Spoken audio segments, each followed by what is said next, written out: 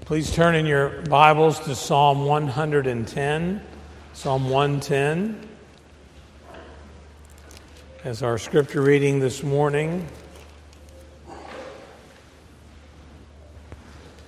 And following the reading of scripture, we'll sing the Gloria Patri, which is printed for you in your bulletin. Psalm 110. And please stand for the reading of God's holy word. Of David, a psalm. The Lord says to my Lord, sit at my right hand until I make your enemies a footstool for your feet. The Lord will extend your mighty scepter from Zion. You will rule in the midst of your enemies. Your troops will be willing on your day of battle. Arrayed in holy majesty, from the womb of the dawn, you will receive the dew of your youth. The Lord has sworn and will not change his mind. You are a priest forever, according to the order of Melchizedek. The Lord is at your right hand. He will crush kings on the day of his wrath. He will judge nations, heaping up the dead, and crushing the rulers of the whole earth. He will drink from a brook beside the way. Therefore he will lift up his head. And God will add his blessing to this reading of his word. Amen.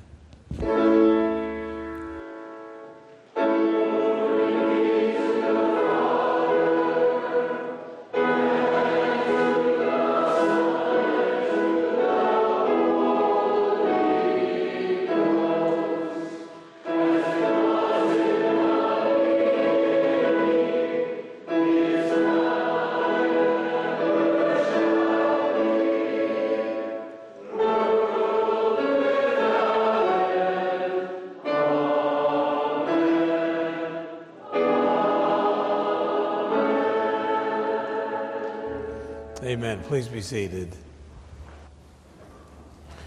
As we've been reflecting on the four elements of Christ's exaltation after he was crucified, dead, and buried, descended into hell. On the third day, he rose again from the dead. He ascended into heaven and sits on the right hand of God the Father Almighty. And from there, he will come to judge the living and the dead. So the four elements of it, his resurrection, his ascension, and today his session or sitting at the right hand of God, and then his return at the end to judge the living and the dead. And there are three main thoughts for us this morning going along with the three questions. The first is, what is the truth or the meaning of the fact that Jesus sits at the right hand of God? The second is, what is the benefit of Jesus for us sitting there at that right hand? And then third is, what is the benefit or the comfort to us that Jesus will come again to judge the living and the dead? So what is the truth or the meaning or the significance of Jesus sitting at the right hand of God? Turn, if you would, to Hebrews chapter 1. Hebrews 1, verses 3 and 4. The letter of Hebrews begins by reminding us of how God spoke in times past in various ways, but in these last days He's spoken to us by His Son. And then in verses 3 and 4, He reflects on that person and what has happened. In verse 3, the Son is the radiance of God's glory and the exact representation of his being, sustaining all things by his powerful word. And after he had provided purification for sins, he sat down at the right hand of the Majesty in heaven. So he became as much superior to the angels as the name he has inherited is superior to theirs. And so after he had provided purification for our sins, he then sat down at the right hand of the Father in heaven. And there's two things about that throne and sitting at that right hand that are significant in terms of its meaning. The one is that it is a demonstration of the supreme power and might, the omnipotence of Almighty God. That's the throne is representing that might and omnipotence and power. And another thing that throne represents for us is the dignity, the glory, the majesty of God. And so that place that reveals God's omnipotence and His power, that place that reveals His majesty and dignity, is the place to which Jesus has gone to sit down. And there are two things about Jesus sitting there that are important for us to reflect on and think about. Jesus sitting down at the right hand of God is a vivid picture of the completion of Jesus' work. All that was necessary for Jesus to do to accomplish our redemption was done. And so He ascended to the right hand of God and sits down at the right hand of God in heavenly glory. And it's really a wonderful thing for us to think about, a thrilling thing for us to think about, how Jesus has completed the work that He was sent to do. He became the victor over sin, death, and the devil, and it was given to Him then to sit at the place of honor and exaltation at God's right hand. And so His ascension and His session at God's right hand is a wonderful picture of Him, the completion of His work. But the second thing that we see and think about, reflect on, of Jesus sitting there is that He's very actively involved in doing something. We don't want to think of Jesus as He sits down as though He's sitting there inactive. The work is finished, or at least the redemptive work is finished, but it's not as though He's sitting down. That's something you and I would do. If you've been out mowing in the yard and you come in, you sit down.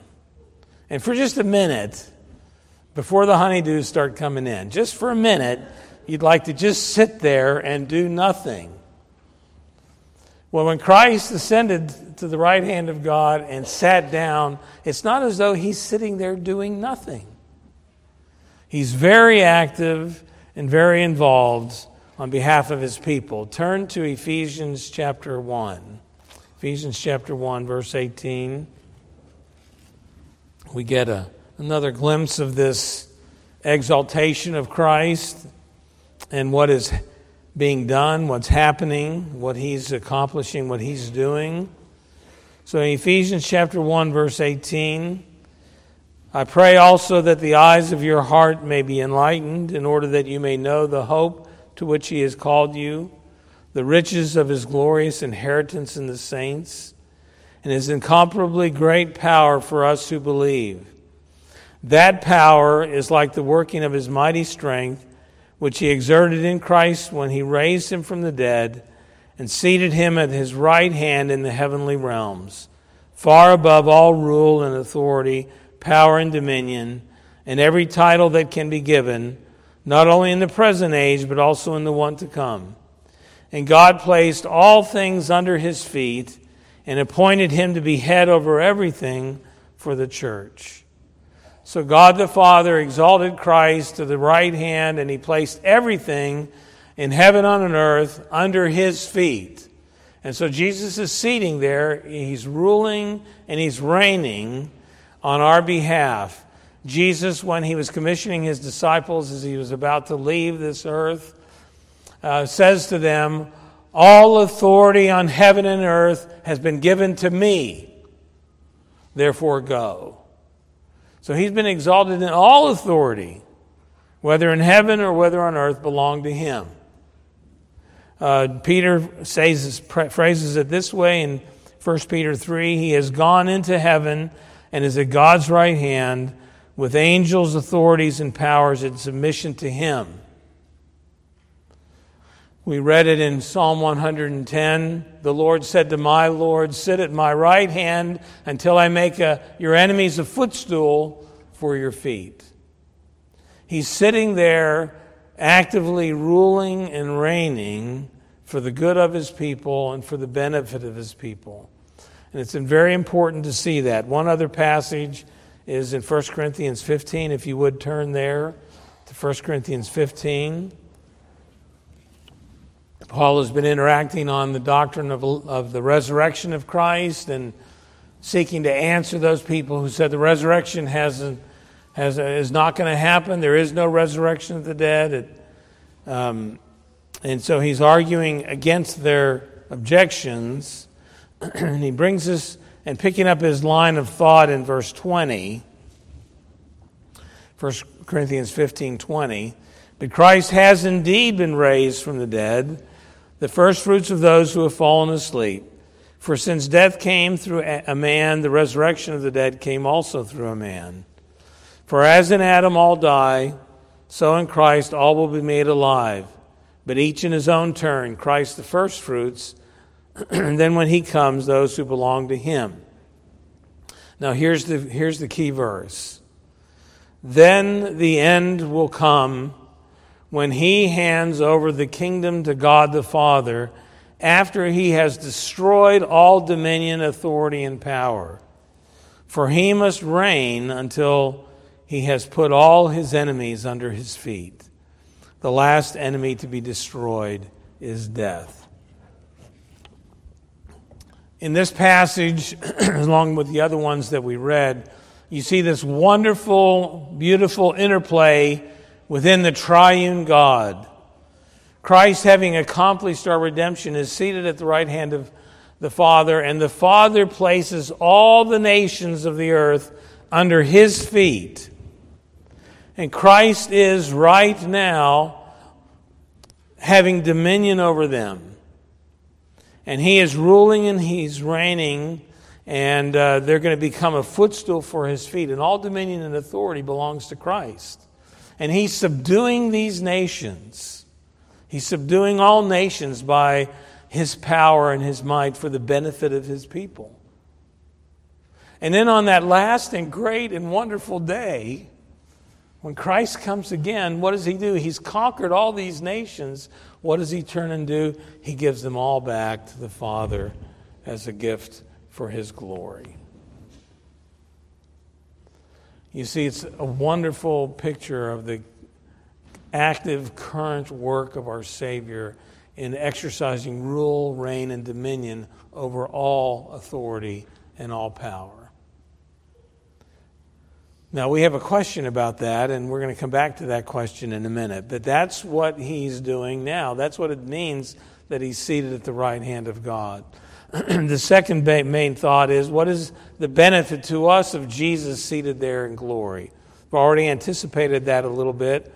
But this question 51 parallels very much question 49, which we looked at in detail last week. That question is, what advantage is Christ's ascension into heaven? And the answer to that question is, first, that he is our advocate in the presence of his Father in heaven. Secondly, that we have our flesh in heaven as a sure pledge that he as the head will also take us up to himself.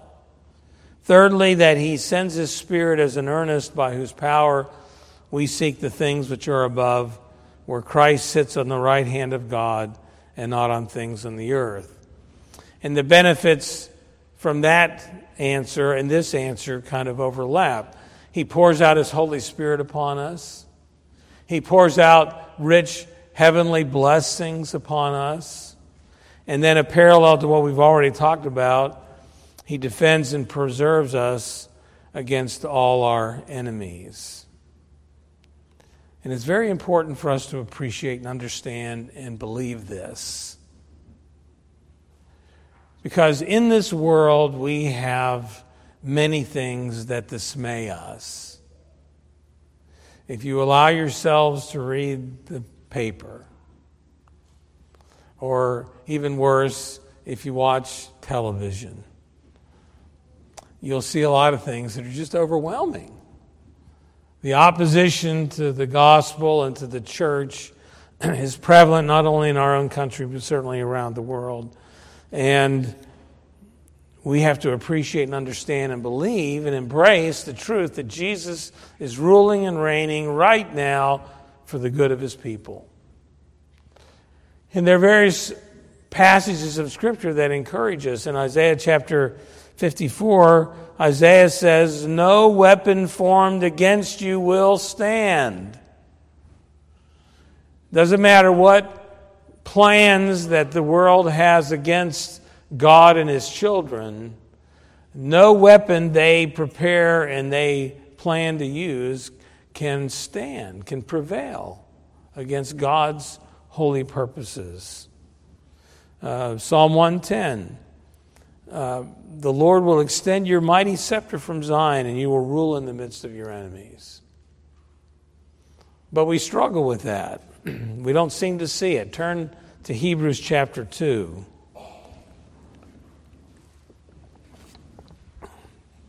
Hebrews chapter 2, verses 5 to 9. It's a passage that's talking about why Jesus had to become man. And here he's talking about the glory that's going to be coming. He's going to quote from Psalm 8. He's going to quote from Psalm 110. The author here has been picking it up, the train of thought in verse 5, Hebrews 2. It is not to angels that he has subjected the world to come, about which we are speaking.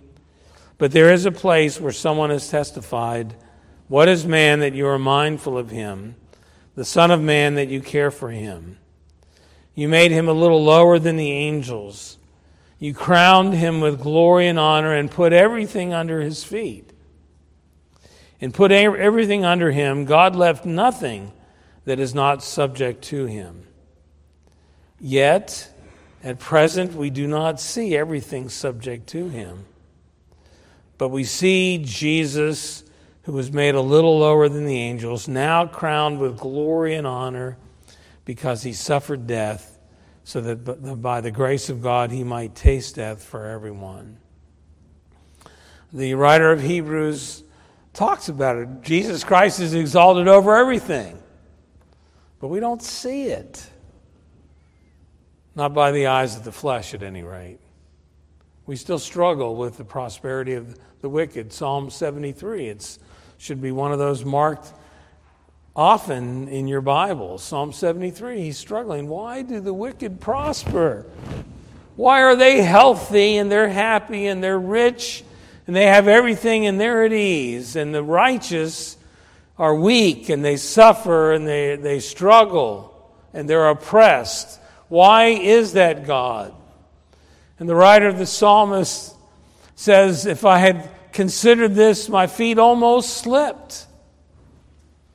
And if I had spoken thus, I would have betrayed your generation. But then he says, I went into the temple of God and I saw their end. God is telling us what the truth is, and you and I have to get our eyes above what we see superficially in this world to what is true, which is Christ seated at the right hand of God, ruling and reigning and subduing every authority. So you and I have to live by faith and not by sight. To know the truth of it, and it's a very important truth, it's a significant truth that it helps our living our Christian life. And we move on to the third thought. What is the comfort in Jesus' return and judgment? That combined with what we've already heard, what do we gain from this? How does it help us live our Christian lives confidently and hopefully? What is the confidence, what is the comfort in knowing that Jesus is going to come to judge the living and the dead? And it's a good question, because I doubt that we think often about the judgment of God and think, well, that's a comforting thought. Jesus is going to return in judgment. Well, that cheers my day. Probably don't exactly think of it along that way, but it is a comforting thought, and it's an important thought and helpful to us. Paul calls it our blessed hope. After speaking in Titus about the grace of God that has brought salvation, he says we wait. We live self-controlled lives while we wait for the blessed hope and the glorious appearing of our great God and Savior, Jesus Christ. It's our blessed hope. How is it a blessed hope? How is it a comfort? Well, the first thing is it's a great comfort because on that day is the acquittal of all God's people. It's the declaration that they are just or justified in the sight of God, and the curse has been taken away. It's the open declaration. It's a true statement. You and I are justified here and now, but on that day, openly before the entire universe, is God's declaration that these people are mine. They belong to me, and they stand under my protection. We don't have to fear when we appear before the judgment throne of God, because the judge, the Lord Jesus Christ, has already taken the judgment for us. So when we stand there, we stand under the covering of His blood. It's not that we're innocent. We'll struggle with sin as long as we live in these bodies for the rest of our lives.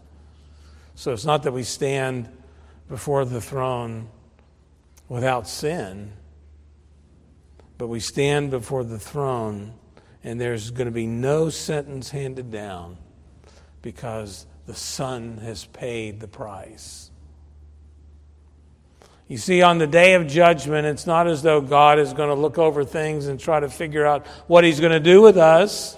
He already knows what He's going to do with us. He's going to usher us into the heavenly glory in our resurrected bodies. Kevin DeYoung has a very helpful paragraph about this. He says, when you stand before the Holy Son of God at the end of the age, and all your deeds and thoughts are laid bare for the world to see, all your petty jealousies, all your lustful glances, all your murderous thoughts, all your self-absorbed days, there will still be nothing to fear. There is no chance that Christ will look you up and down and cry out, "Curse this one," because He already became the curse for you. You can no more be condemned at the throne of God's judgment than God can condemn Himself a second time. That's why it's your blessed hope and the glorious appearing of your great God and Savior, because it's going to be the open declaration of your justification and your welcome into eternal glory. A second aspect, which includes both us and the enemies of the gospel, is that this will be the final end of all things for humanity. The conclusion of all the turmoil in our world as we get there. Turn to 2 Thessalonians chapter 1. 2 Thessalonians chapter 1. The enemies of God will be dealt with.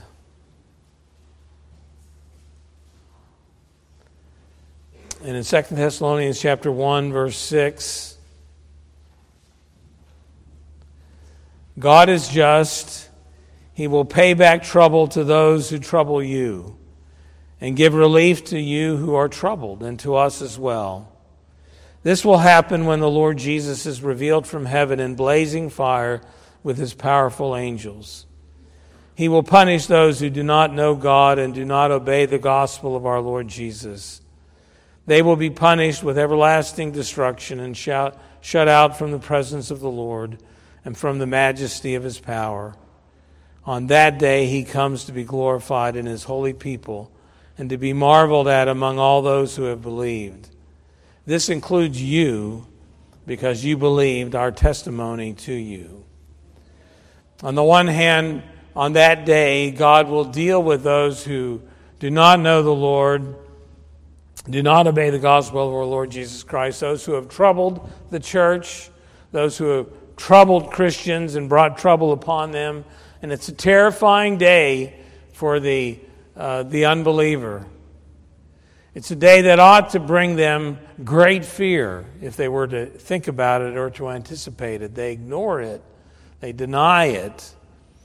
And it's not a day that we rejoice in the sense that we're happy for misery to come upon people, but we are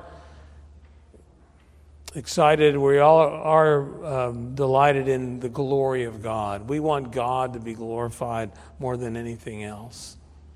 It's His glory that we want to see. It's not our glory that we want to see. It's His glory that we want to see. How is this a comfort to us or a help to us? It's a comfort and help to us because one of the things that frustrates us in this world is injustice, the disparity between people, those things which are done that are unfair and harm people. And on that day, God's justice will be vindicated. And it's the vindication of His justice which is what will bring us comfort. That His purposes will be fulfilled.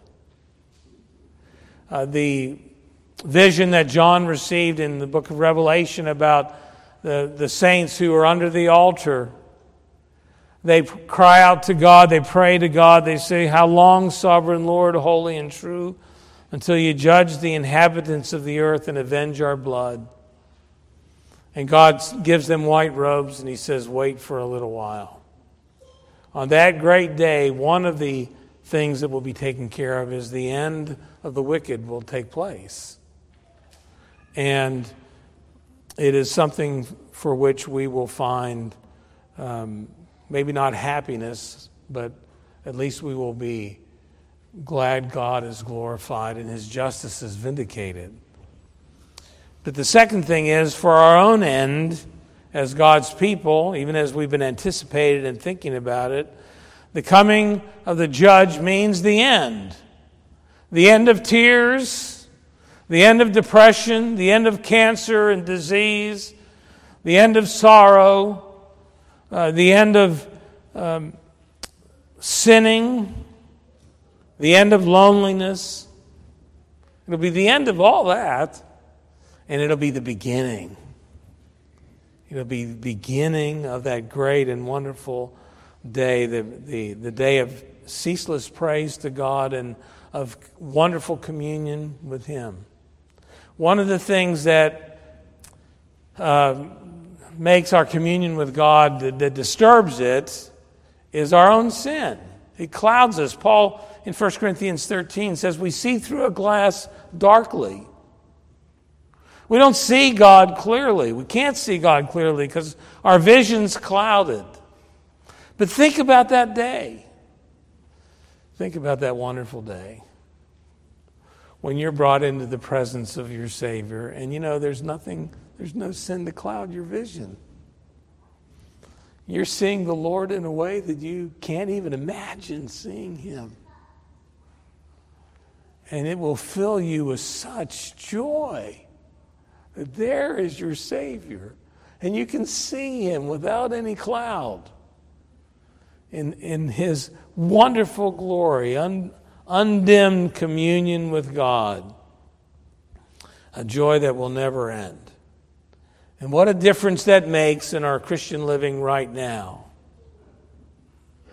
In our Christian living right now, we are filled with that cloud, filled with the discouragements, filled with the frustrations, but on that day, it will all be gone. And you and I are called again to look in a different direction. Paul in 2 Corinthians 4 says, "Therefore we do not lose heart, though outwardly we're wasting away, yet inwardly we are being renewed day by day. For our light and momentary troubles," you understand what he's calling light and momentary troubles? He's persecution, beatings, being stoned, shipwreck. That for Paul are light and momentary troubles. I don't want those kind of light and momentary troubles, but that's what he says are light and momentary troubles. He says, are achieving for us an eternal glory that far outweighs them all. So we fix our eyes not on what is seen, but on what is unseen. For what is seen is temporary, but what is unseen is eternal.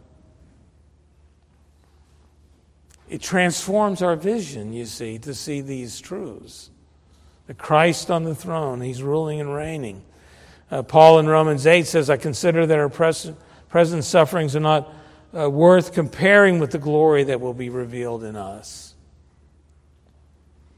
And on the last letter that Paul wrote, his final words, I have fought the good fight, I have finished the race, I have kept the faith. There is in store for me a crown of righteousness, which the Lord, the righteous judge, will give to me on that day.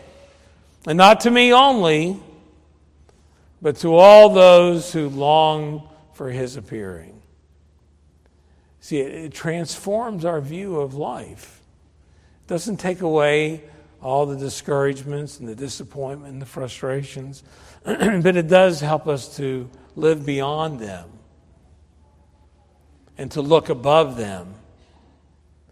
Because whether we see Christ now over all the kingdoms, if we've seen him put down all the kingdoms, the fact is he's ruling and reigning.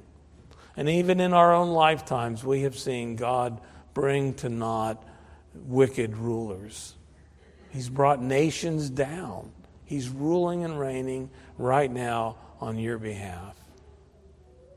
And it's for you and I to embrace that Savior and to love him and to long for that day when we will see him and be with him forever. May you find that your hope and your strength and your peace. Amen. Let us pray.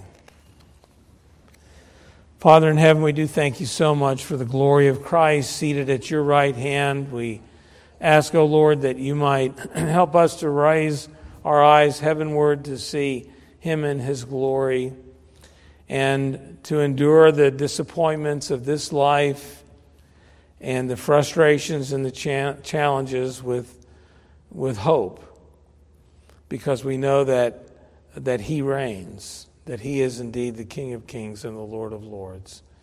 And we will see him as he is on that last great and wonderful day. May you help us to rest in him, we pray in Jesus' name. Amen.